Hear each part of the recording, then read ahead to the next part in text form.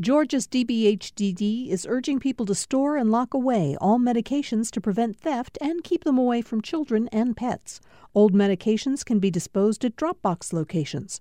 Dropbox locations can be found at opioidresponse.info.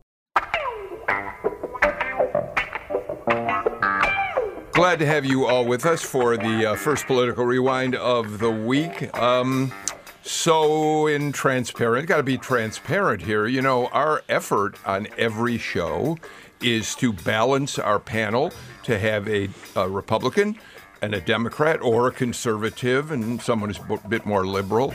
And we've managed that for more than 5 years now.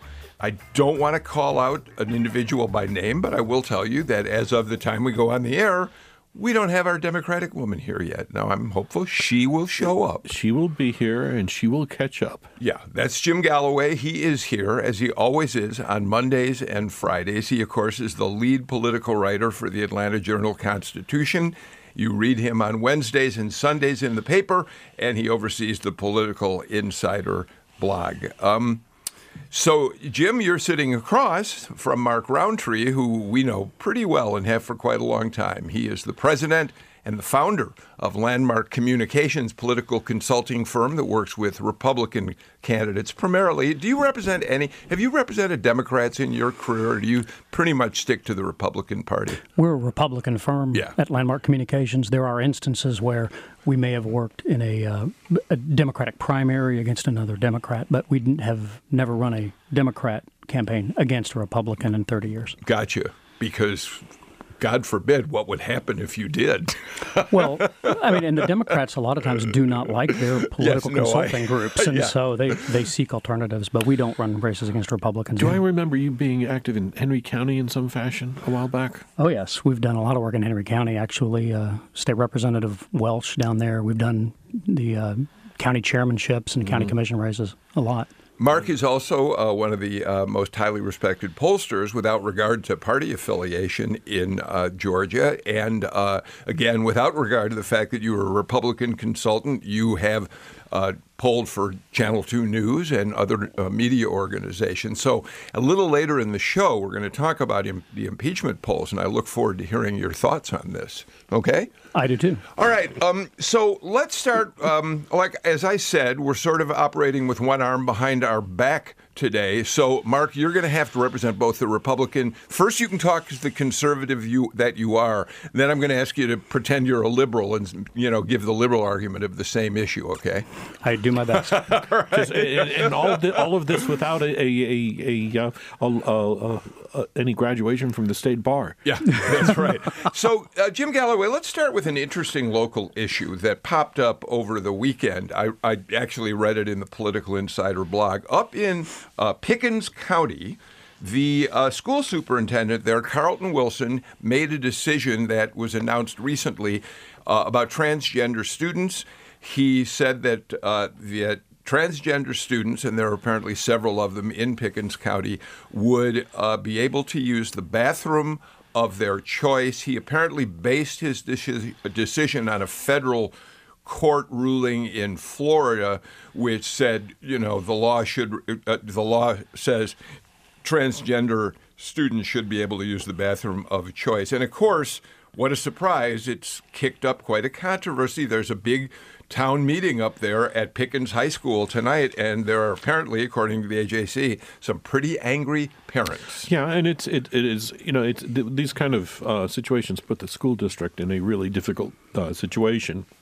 Because you may have parents talking about student A or student B or student Z, and of course, school districts cannot. They are very, very tightly restricted as to what they can say about individual students by federal and state privacy laws. Mark, we should point out that when a few years back, President Obama issued not an executive order, but what they called a guidance from the Department of Education, which said the same thing, essentially, that public schools, should establish policies that would mandate that transgender students use the bathroom of the gender with which they identify. And Georgia was one of the states, Sam Olens at the time was Attorney General, that sued the federal government, saying that this is another example of federal intrusion into state or local affairs.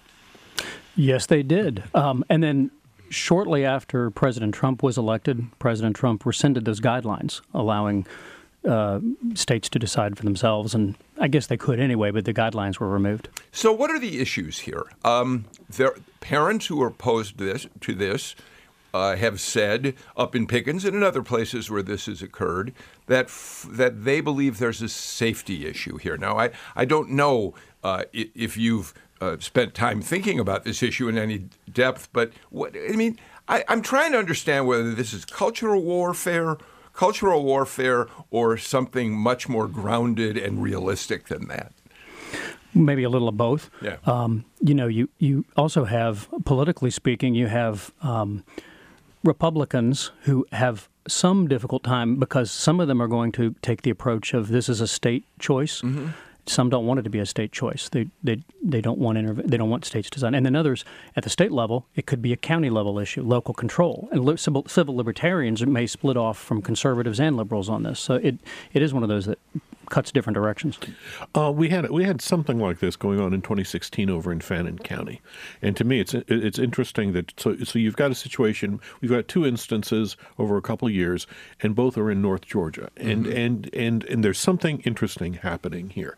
Is that you've got North Georgia traditionally is a very, very conservative mm-hmm. place, whether it was even right. when it was Democrat or Republican, didn't matter.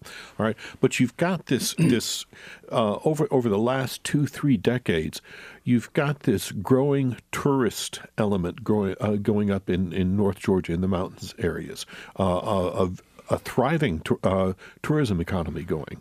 And so you've got, and with that has come an influx of many people from metro Atlanta, including a large LGBT population. In Fannin County, I think, let me see here, it's a statistic that I came through here from Georgia Equality that after Fulton County and DeKalb County and maybe one other county, the highest per capita population of gays in Georgia is in Fannin and Towns County up there. So you've got this mixture of cultures that are happening, and I think that's part of what's driving this. Well, okay, it's interesting you said that because as soon as you did, Jim, I went to my magic Google machine to look at 2016 election results. And in Fannin County, which, as you point out, is really been a conservative area, Donald Trump won 82% of the vote. So, people who are that conservative, I would guess it's not unfair to suggest they probably would be opposed to this ruling, the sure. ruling they had in sure. Fannin. Mm-hmm. And in Pickens, he won 83% of the vote. So your point is well taken. These are very conservative places. But their economies are changing. Yeah. All right. So on the cultural war front, Mark, is this an issue that Republicans can embrace and run with in that county in elections coming up, in the next elections up that way for county commission or whatever? As a political consultant, is this the kind of issue you think your candidates, if you had them in an area like that, would want to be involved with, or do you avoid them? Realistically, Republicans are going to win if you're referring to kind of a Democrat versus Republican thing. Republicans are going to win regardless of the position they take in Fannin and in All right, Pickens. If you have a candidate who might face a challenge from the right, do you have to jump in on an issue like this? You mean in a Republican primary? Of course, in a Republican primary. I mean, it's not clear that any candidate up there has taken. This was a move by the school superintendent. No, I understand not an that, official. but I'm asking how it plays as an election issue. Is what I'm asking now. Within a Republican primary, exactly. Of course, there are going to be people that oppose the idea of self-selection of which restroom you go to. I think there are a lot of parents, particularly of girls, that are concerned about that, and so I think that is definitely an issue. And I don't think it's just going to be relegated to Republican primaries. I think probably in a general election it could be an issue as well. Yeah. It's interesting that that a school superintendent in one of the counties that was involved in this said that if they allowed this to happen, teenage boys would, quote, storm into the girls' bathroom if given the choice because of this. I gotta tell you, 45 years ago that happened, and we didn't have the transgender situation. I don't mean to laugh at it, but it's just, Jim, it isn't funny. But it just strikes me that these are the kinds of culture wars. Look what happened in North Carolina as a result of this. This is, to me, I can't help but wonder if this is look over here, because if you look over here, you won't see the big stuff that's happening in front of you. It's one of these. I mean, well, first of all, I would say there is nothing more intimate in politics than your local school. Yeah. And in that situation, you tend to invest a whole lot of attention in that, and of course, religion is a big factor. Yeah. This is a. I mean, it's. I don't think I think you would see that church attendance in North Georgia is far higher there than almost anywhere else in the U.S. Okay, fair enough. We will watch how this plays out in Pickens County. I just thought it was an interesting issue because I kind of thought after what we saw happen in North Carolina with the NCAA, corporations pulling away from the state. The difference there was that it was the North Carolina General Assembly. It was a state. It was the capital getting involved in that. Gotcha. Okay, that's fair enough. Jim, while we're talking about a state issue, and before we do turn to impeachment, which always sends us down a rabbit hole from which we cannot escape, I saw another article that I thought was interesting in the AJC, in the Insider this week, and that is that there appears to be a number of people in the Capitol, including Harold Jones, I believe, Senator Harold Jones, are looking at the fact that we now have something like 12 municipalities across Georgia that have decriminalized possession of an ounce or less of marijuana. And I think those areas cover something like 1.2 million Georgians. Yeah, about 11% of the population. So Harold Jones, among others, they're saying this kind of patchwork, hodgepodge, Chambly's decriminalized, Marietta's not, just doesn't work. We ought to address this as a legislature. And what's interesting is, as soon as that article was posted, there was a Twitter message that came out of the Speaker's office from Caleb McMitchin, his spokesman, and it said, in a word, no. No. And this goes back to the medicinal marijuana debate that's been in the Capitol for the last 4 years, and part of the bargain of passage of medicinal marijuana has been that the rest of the wall on marijuana enforcement would hold. And I think that's so you've got a House Speaker right now who is not interested in breaching that. Yeah, Mark, that's exactly what I thought of when I saw that. This is the kind of slippery slope that some lawmakers back in the midst of the medical marijuana debate envisioned, that it would, slowly what we would do is move toward decriminalization or legalization of recreational marijuana. Right. And so it's no wonder that the Speaker so quickly put the brakes on this thing.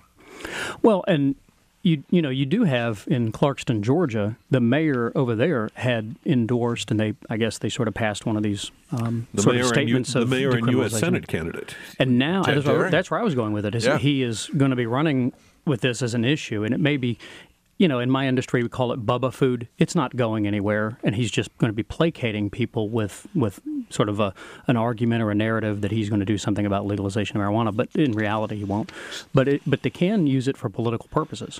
But I'll tell you, look, attitudes are changing. They are in flux, and this is something that the wall may hold for a number of years yet, but eventually I think there's going to be a breach. What's interesting, I think, that Alan Peake, the state representative who's behind out of Macon, who was behind the medicinal marijuana push. While he was in office, of course, he was steadfast against any change in state attitudes toward recreational marijuana. he is now rethinking the AJC article you talked about. Yep. It has him rethinking that now. Yeah. And look, you've got I think. Generally speaking, experts are saying that there's that marijuana use is equal among all kind of demographics of young people, but they're also finding out that 64% of the arrests are of African Americans. Yeah. That's doubled their population in Georgia. Yeah, so there is a social justice issue here, Mark, if that's the case. If blacks and whites are using marijuana equally, but it's African Americans who are arrested and thrown in jail, there is that component of it to take into consideration too, isn't there? I think that'll be part of the debate. I don't know what more to say to that. All right. Let's look at another issue that we have bubbling up in the. Well, I don't know if it's an issue. Let me say it's a curiosity. Let me start with that, Jim. Barry Loudermilk, 11th District Republican congressman, been in office 5 years, something like that, 6 years, longer than that. Oh, I think longer than that. Longer? No, yeah, I think so. Yeah. Okay. I have to look him up. The point is, he's entrenched, I think it's safe to say, isn't it, Mark? Yeah, it is. But here's what it's interesting that he's now drawn a Democrat who wants to oppose him in that race. Dana Barrett, she's a former WGST talk show host. She calls herself a social liberal and a fiscally responsible moderate. Loudermilk won that seat in 2016 with 61% of the vote. Trump won the district by 25% that same year. So, Jim, just interesting that she's jumped into what is a tough race. And Mark, you probably have the better figure on a handle on the numbers here. But in 2018, that race was a little bit closer than 61%, and I believe the Democrat carried Cobb County, which is a large portion of that. I mean, Loudermilk was saved by Bartow County, and I think Cherokee is where he goes. There's a part of Fulton in there, actually. Yeah, that's true. Right. So I think, and look, the Democrats are making a big push in Cobb County right now. So do I think Loudermilk's in trouble? No, but I think she could make a pretty good showing. Mark? She will not win that district in a governor year or a presidential year. That district is just going to be too Republican. Mm-hmm. But Democrats will try to run someone in every district. I think that's going to be part of the strategy for them in 2020 anyway. So, Jim Galloway, you once again have pushed me to go to the magic Google machine where it tells me that in 2018, Loudermilk did win 62% of the vote against a relatively Flynn Braudy Jr., the Democrat in that race, who won 38% of it. But I think he still won Cobb. Okay, well, Trump carried the district by 25. Looked at that. Trump carried the district by 25, and so if Trump is winning the district, down ticket, Republicans are going to generally even do better than that. Right. I think what it does is it's going to generate some interesting numbers to be used during redistricting. Because Republicans are going to have to try to figure out how they can draw their lines to better defend themselves over the years ahead. All right, what's going to affect that is going to be the McBath race, realistically, in Congressional District 7, the Woodall district. Mm-hmm. Those are going to be the districts that you draw around. If you elect two Democrats, if two Democrats were to win those two districts, I wouldn't be surprised to see them running against each other 2 years later, and that would free up some Republican areas. Okay, let's jump around. Let's play. Let's play. You say a name, we talk about it. Lucy McBath. You had an interesting piece today about the fact that Lucy McBath, who everybody thinks could be very, very vulnerable to a strong Republican challenge, she is not high on the list of a group that is going to put money into half a dozen races or so. Yeah, this was a kind of a campaign announced by a group called American First Policies. It's a PAC that's associated with Donald Trump. I'm not sure. I'm sure they try to keep themselves at arm's length of it, but they announced $1 million campaign to go after the 28 swing members of Congress, Democratic swing members, who might be vulnerable on the impeachment issue. And they're doing the Facebook thing. They're doing the text messaging thing. The TV compartment, which to me is kind of the high priority. That's where your best targets are. You put your best targets on. The districts they're choosing are the Iowa 1, Virginia 7, and Pennsylvania 8. McBath's 6th district is not on there. Interesting. And if you look at it, I started comparing some census data, and looking at the two new fissures that are jumping up in politics now is on education. Trump is really kind of you see college educated the college educated drifting more toward Democrats. You see non-college educated leaning hard toward Trump. And Republicans and age. There's a kind of a cliff somewhere around the age of 50 to 54, the younger you are, the more you list Democrat. In each one of those cases, I think the 6th district is younger, and it's has far more college educated members in it. And I think that's a signal that it might be a little bit harder to crack than Republicans The reason think. they don't take on, a lot of the special interests don't take on Metro Atlanta districts is the sheer expense of running in Metro Atlanta. A $200,000 expense in Iowa is massive. In Atlanta, it's a few mail pieces. Yeah. It's nothing in Metro Atlanta, and you can't even get up on television for $200,000 with any appreciable buy. So that's the reason a lot of the special interests stay out of Metro Atlanta, other than to do direct advertising like Facebook and the rest. But even Facebook advertising is more expensive in Metro Atlanta than it is in Iowa or Pennsylvania, just because of the amount of inventory that's available. All right, let's do this. Let's get a break, our first break of the show, out of the way. And when we come back, we've got a few more things we can clean up in state politics, but I'm really looking forward, Mark Roundtree, to talking about the polling that we've seen on impeachment and getting your take on where you see these polls heading. And we'll take up that and a lot more on Political Rewind after this. Are you thinking of getting rid of your old car, truck, or RV? GPB's Vehicle Donation Program is here to help. Donating has never been easier. We'll take care of everything, including free pickup of your vehicle. Just go to gpb.org/cars or call 877-GPB-1-CAR. That's 877-472-1227. And thanks so much. Beep, beep, beep, beep, yeah! President Trump got elected on a promise to repeal Obamacare. Those efforts failed, so he changed tactics, getting rid of the law piecemeal. The individual mandate is gone, the most unpopular part of Obamacare, and we almost have Obamacare gone. We're close. How the administration has changed the law and the impact it's had. This afternoon on All Things Considered from NPR News. 4 till 7 today on GPB and gpbnews.org.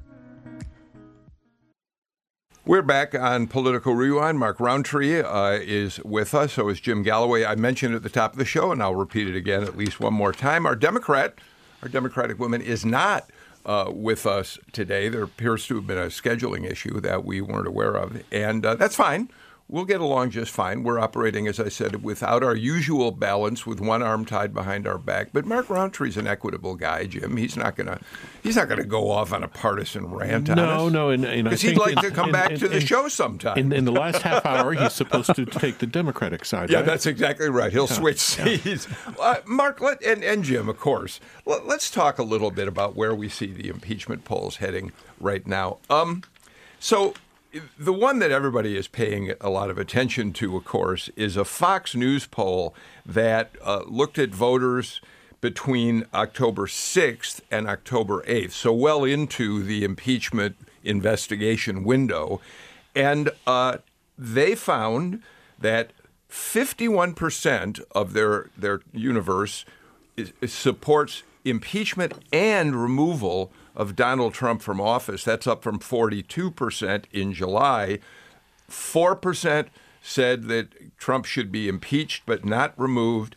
40% said he should not be impeached. That is down from the July numbers, where they had 45% who say that he should not be impeached. What's interesting about this, I think, Mark, is that the president's job performance in this Fox poll, well, a couple things. One, smaller numbers of Republicans, of course, are weighing in on, yes, he should be impeached and removed or investigated. But to continue what I said, his job performance numbers haven't moved much.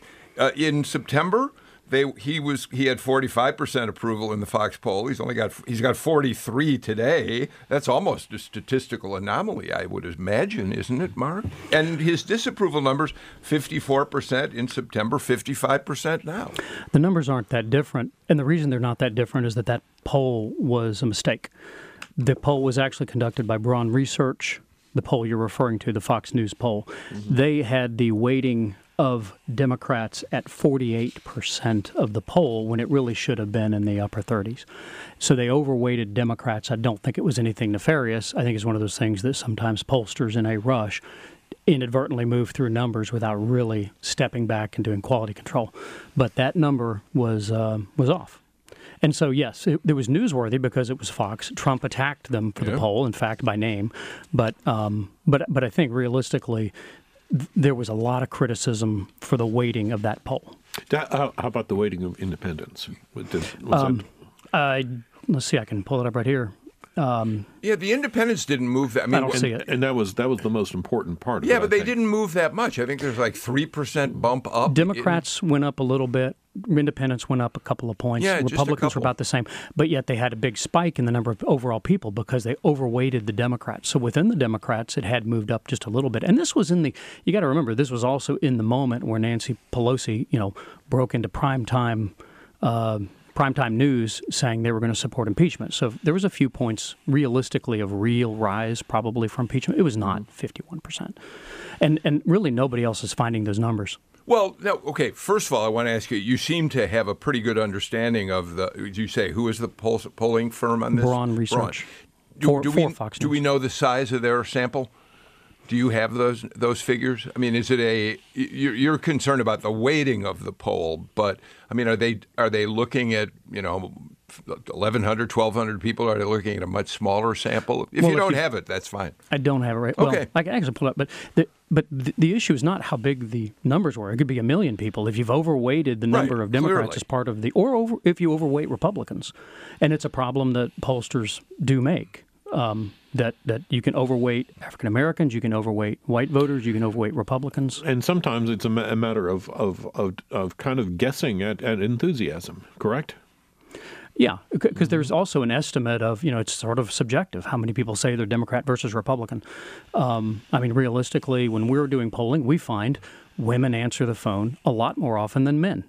Older voters answer the phone just drastically more often than younger voters, and so there is a subjective guess as to what your partisanship is, and that's why we never virtually, unless it's just become required for a particular purpose, we don't weight at Landmark Communications by party because that can be a moving number, whereas something empirical like race or age, things we can check against a database, those are going to be fairly immobile.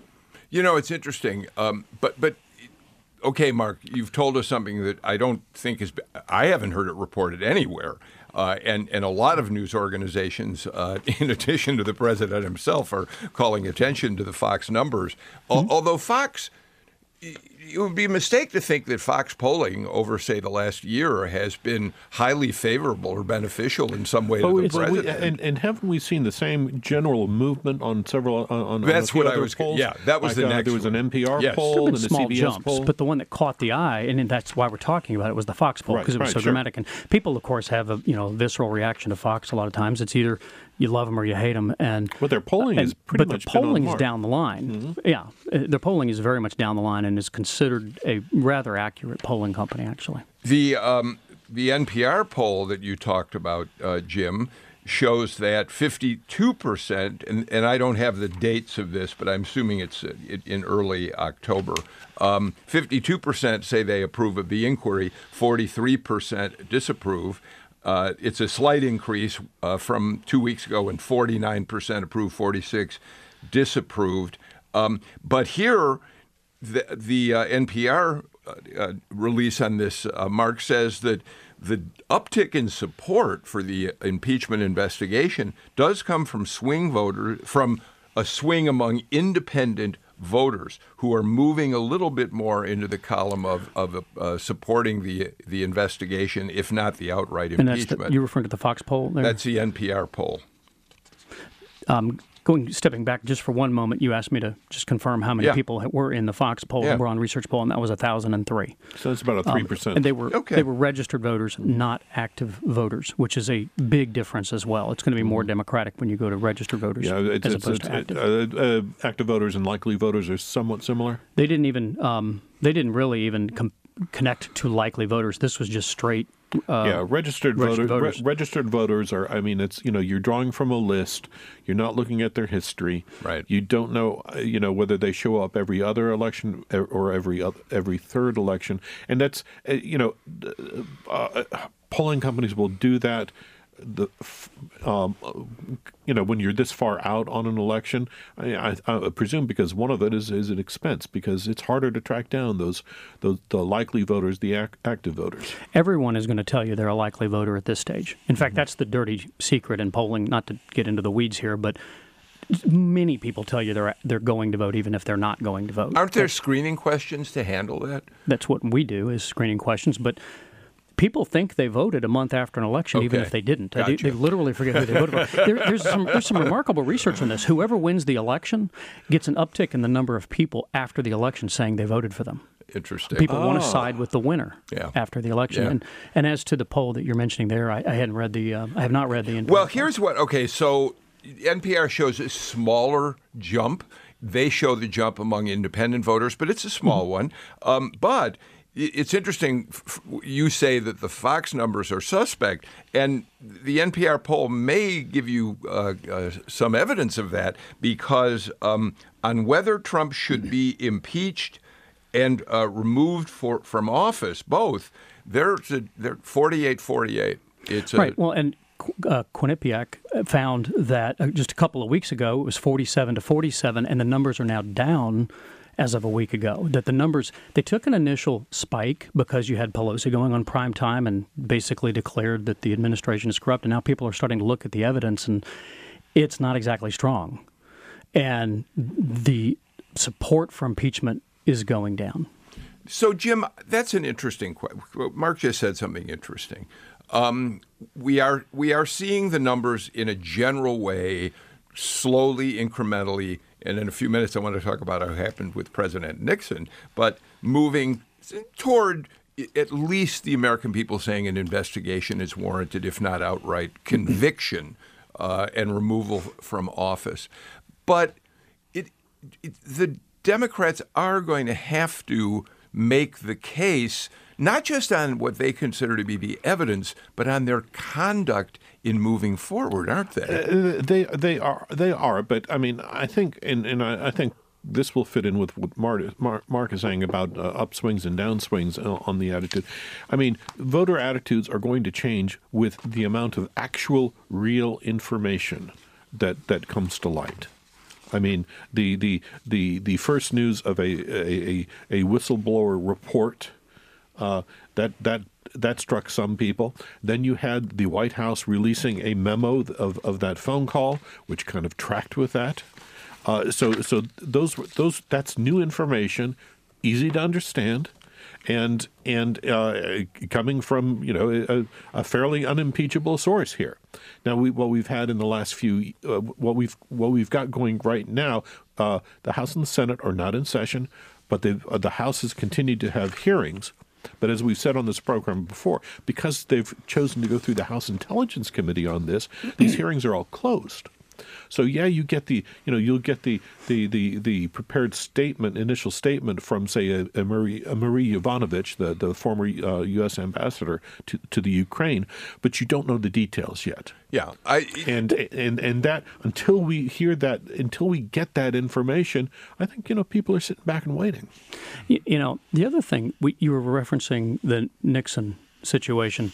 The two are very different. I think people understood what happened with the Nixon situation. It was a break-in. It was a cover-up.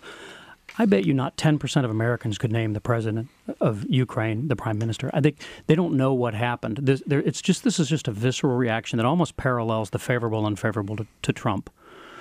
the Democrats have been screaming impeachment for 2 years. This is not new. They just grabbed onto some new issue. And I don't think they've grabbed onto an issue that anybody really understands. They may understand that they think Biden did something and he asked for some foreign help in investigating Biden, but I don't think they really understand what the charges are. And this is why you, even though a lot of people say you don't need it, this is why Democrats are really pressing hard to the Department of Defense, to OMB, for details of how that $391 million in military aid to Ukraine was held up, if indeed it was held up. That's why they're looking for that info, and that's why I think that's, if they don't find that, Mark, I think you're right. It's going to be hard to. I think yes, the quid pro quo may not be legally required, but I think to get a political consensus on it, I think people are going to have to see something like that. How many Democrats will be able to vote no based on evidence is another question. They have walked so far down the plank of the ship. How are they going to ever vote no now that they're here if they voted for impeachment? I don't think they can. Well, so they have to move forward no matter what the evidence is, practically speaking. So this is where not having our Democrat at the table with us today makes a difference. I think that if we did have our Democratic panelist here today, she would have said to you, Mark, no. People understand that President Trump asked a foreign leader to help get dirt on the opponent that he fears most in the 2020 election race, and that's fairly simple to understand. I do think, and I want you to respond to all of this. Sure. I do wonder if the Democrats overplay their hand by talking about a quid pro quo. That's tough for them to really prove unless they get some very compelling documents or whatever from the subpoenas they're sending out, the search net they've sent out there. Because I think the Democrat, had she been at the table, they would have said, you don't need a quid pro quo. What you've got is a president in notes from a phone call asking for help from a foreign leader to get dirt on an opponent. Your response? I'm sure you're correct in the sense that that's what the Democratic perspective is, because that's the Democratic argument. I think if we were to poll it, most people could not tell you what this was about. I don't think they even understand the basics of it, other than they either like Trump or they don't. Interesting. It's different. Well, but there is another question, Jim. If President Trump's, I just said a minute ago that I think in addition to getting evidence, Democrats are going to have to comport themselves in such a way that the American people grow to really trust where they're headed with this thing. I don't think, say, for instance, we talked about this on the show the other day, Adam Schiff did himself any favors when he did a parody of a gangster behaving as President Trump in the phone call with President Zelensky of Ukraine. But similarly, the president's response and the anger, the vitriol, the obscenities that seem to be coming out of him now, I just wonder if the American people aren't going to be judging that as well, and the refusal to participate in any way in the inquiry. Yeah, and look, this is, and I think a lot of us, we would point to the only thing other than the Watergate impeachment in our experience, which is Bill Clinton. In that was what, 94 or 98? 98. Okay, and of course the rap there on Republicans is that they were alleged to have lost the middle there. And that's where, Mark, I think you're right. I think it's going to be hard for any House Democrat to vote no on the impeachment question because they've walked down the road so far. I'm not sure that there's going to be they're going to pay any penalty for that, just given how polarized we already are. I agree with you. That's the other flip of the coin is they almost can't pull back. But does it from and all we're talking about today is politics, not policy per se. Wow, that was a lot of peas in a row. But in reality, does it even hurt Democrats when most of them are elected from Democratic-leaning districts? Probably not. Right, and look, I think even Lucy McBath may get a walk on this. She's going to be interesting to see in the long run, though. She may get a pass, as you put it, but she has been much more tentative about this issue. Right. But it comes off as tentative, not thoughtful. She's more concerned about the politics of it, I think, is how it's being perceived, as opposed to if she's really contemplating whether she'll vote yes or no. I don't think anybody questioned that she was going to vote yes. So, go ahead. Okay, now that we've got a pollster in front of us, okay, all right, and this is kind of on the same topic, but maybe a little bit different. To your point, Bill, I did watch the Trump rally last week, not in Louisiana, but in Minnesota. Minnesota, he was up, in Minnesota. And the language was appalling. There were things that had he said them in the South would have registered far more differently. Than they did there last week. And Mark, at what point does I guess I would call it Trump fatigue come into polling? Because to the question of whether we have gone through 3 years of high drama as far as the White House is concerned. At what point do voters say, okay, all right, I'll give, Trump's done plenty of stuff I like, but I don't think I can handle 4 more years of this. Well, it always depends on who someone is running against. It's easy to look and see, are people concerned about, are they fed up, do they have fatigue is the term. That's one question until you pair them with Elizabeth Warren. Mm-hmm. That is going to be a different scenario, because then the question is, do you put up with the fatigue? Because there are people that are probably his voters that are tired of reading about somebody getting fired from the White House, having a cheap shot thrown at them as they close the door on the way out, and then, the new hiring of somebody. These sorts of stories, there is a fatigue to that. I agree with you. The other question is, but compared to what? And that's what pollsters often, in my findings, miss, is that they make these, grand, excited points that somebody is in a lot of trouble, and then the opponent gets into the play, and suddenly you're going to have to deal with versus Elizabeth Warren or Biden. Or Biden. So here's another interesting. We should get to a break, but before we do, let me take a minute on this. It may or may not be Ukraine, but the president's quick decision in a phone call to pull American troops out of northern Syria, that's getting criticized by the very people you said if he said those things in the South, he might be really in trouble by making obscene comments in a rally in Minnesota. Well, evangelical leaders have been speaking out rather strongly against President Trump, right? Giving the Kurds, turning his back on the Kurds. You've got Franklin Graham has criticized him, right? And putting Syrian Christians at risk. Exactly. And that's even more complicated than Ukraine, Mark. Now you're going to Pickens County complicated. But it's pretty visceral. It's pretty visceral to the criticism of you have abandoned people who deserve our support for all they've done for us. There are going to be issues that are about policy, and they carry strong repercussions for policy.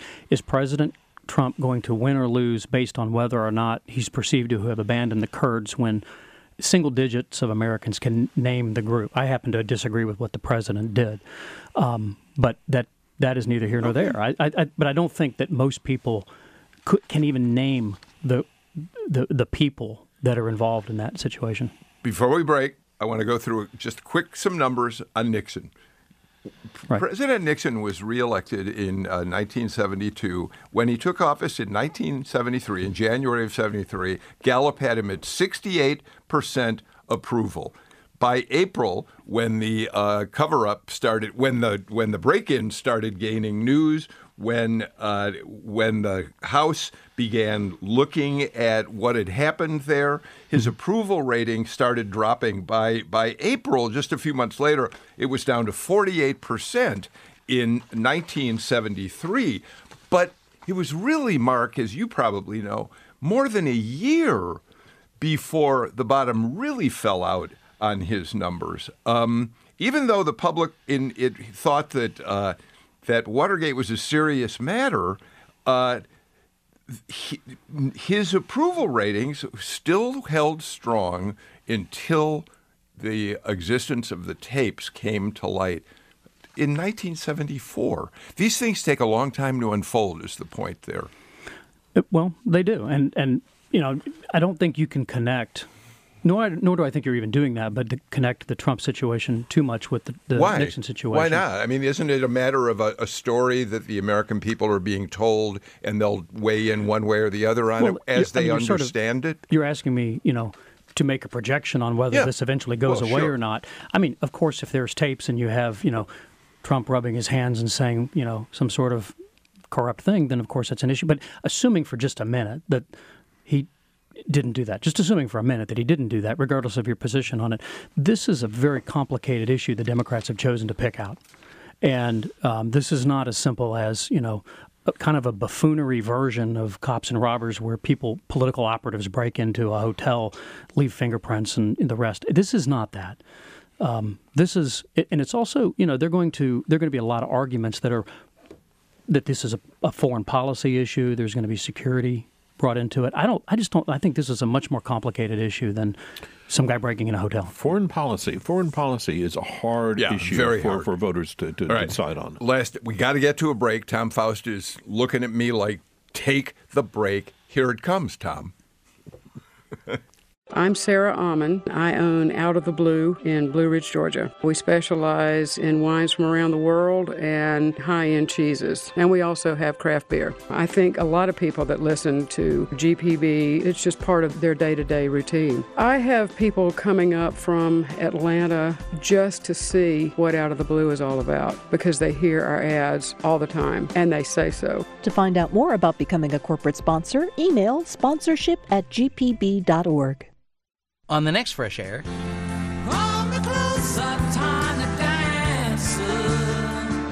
Elton John returns to talk to Terry about his new memoir. It's pretty forthcoming about family, addiction, and sexuality. And so is their conversation. Join us. Fresh Air is this afternoon at 3 on GPB and gpbnews.org. Welcome back to Political Rewind. Okay, so I'm going to pull this up here. Oh, we have not talked about this in advance, Mark Roundtree or Jim Galloway, but that's fine. Ready. You can step in on anything. Last night, our Virginia Prescott of On Second Thought did an interview with Rachel Maddow at the Fox Theater. They recorded the conversation, and at some point, they'll announce when they're going to be able to produce it and put it on, I think, their show, On Second Thought. But I thought, Tom Faust, why don't we listen to the second soundbite? Among the many things that Rachel Maddow talked about, and of course we know that Rachel Maddow has a liberal talk show, which is a good thing today since we don't have a Democratic guest here. And she talked about the president and his war on the media. I know that every president hates the press and every president complains about the press. What's going on now with this president is different. Actually, the only other politician I've ever seen try to undermine journalism writ large the way our president is now, the only other politician I've ever seen try it is Spiro Agnew. It failed for Agnew. We don't yet know if it's going to fail for this president. The effort to try to turn us into part of the fight where some of us are enemies and some of us are allies shouldn't work because journalism is neutral in terms of its political impact other than the fact that we need it for our democracy. Rachel Maddow talking to Virginia Prescott last night at the Fox Theater. So Jim Galloway, this comes at the same time that we've had this terrible news story about a video which shows President Trump, a dummied-up video, obviously, massacring a number of journalists who are in the church of fake news. Now, the White House has already condemned this video. Nevertheless, it's a tone. It was shown on a Trump at a Trump property at a meeting of a PAC of a Trump-allied PAC at a Trump property. Yes. The organizers of the PAC are now saying that it was kind of a unsolicited, unscheduled kind of appearance, and they do not condone it. The White House very quickly understood that it was over the line. I think it was the Kings. It was a scene from the second Kingsman. Yes, Kingsman exactly. movie, which was actually the massacre at a church in Kentucky, I think. And it was rather cartoonish. And Trump's head was superimposed on the prime shooter. And then the various media identities were kind of thrown here and there. But it was... Bernie Sanders gets shot in the head. Blood erupts from him. Yeah, it was... clearly the White House understood immediately that was a line not to be crossed. You know, Mark, I guess you could say it's a good thing that Stephanie Grisham, the White House press secretary, immediately responded and said in a tweet, the president hasn't seen it yet, he'll look at it soon, but we condemn it. On the other hand, how do you deal with the fact that this is a tone the president has set for hating the media? We had nothing to do with that. No, but well, don't connect him to it then. I'm asking whether if you call the media the enemy of the people, which the president has done repeatedly, call them despicable, call them fake news, whether this is one of the consequences that you can expect when that's the tone that's been set. Well, I think they're saying that you should not expect that, which is why they condemned it. That is not acceptable. And what do you think? I mean, what would you tell, how do you deal with when you're out there representing a candidate when critical stories get printed about your candidate? Is it automatically fake news if there's some criticism of a candidate expressed? No. Gosh, no. You deal with it every day. On my end of things, we run campaigns for a living, and some stories are true and some aren't. But you... wait, some stories are true or some aren't, but are some stories accurate despite the fact they're critical of the candidate you're representing? Of course they're accurate. But then there's also context. Yeah. I don't think in the context of anything that Trump has ever called for a single act of violence against anyone. And he may view, rightly or wrongly, he may view media as his enemy. And therefore he takes on the sort of this odd verbiage of the people because it's not an enemy of the people. Yeah. But it is kind of funny when Rachel Maddow, of all people, becomes the purveyor of, the guardianship of what's decent and neutral in media. Her term was neutral. I was just going to say that. I was actually going to say that, Jim, and we're almost out of time, and I wish we had a couple more minutes, but you get about 30 seconds. People would challenge, as Mark just did, her description of the media as neutral. Certainly MSNBC is not neutral, as Fox News is not neutral. There are people who think the Washington Post and the New York Times aren't neutral. But there are people within those two organizations who I think probably are neutral. Yes. Right. And the other part of this discussion that we can't have right now is the departure of Shepard Smith from Fox News. That's exactly right. You've got Chris Wallace left holding down what I think... And several others in there. Yeah. All right, we are completely out of time for today's show. I'm sorry we're not going to be able to talk more about that because it's a really interesting topic. But Mark Roundtree, Jim Galloway, thank you for being here today. Hey, tomorrow we're going to do a show on the history of partisanship in American politics to coincide with the impeachment inquiry going on. And Jim Galloway just told me Quinnipiac is going to release a new national poll at 3 o'clock today. It's any minute now. See you tomorrow at 2.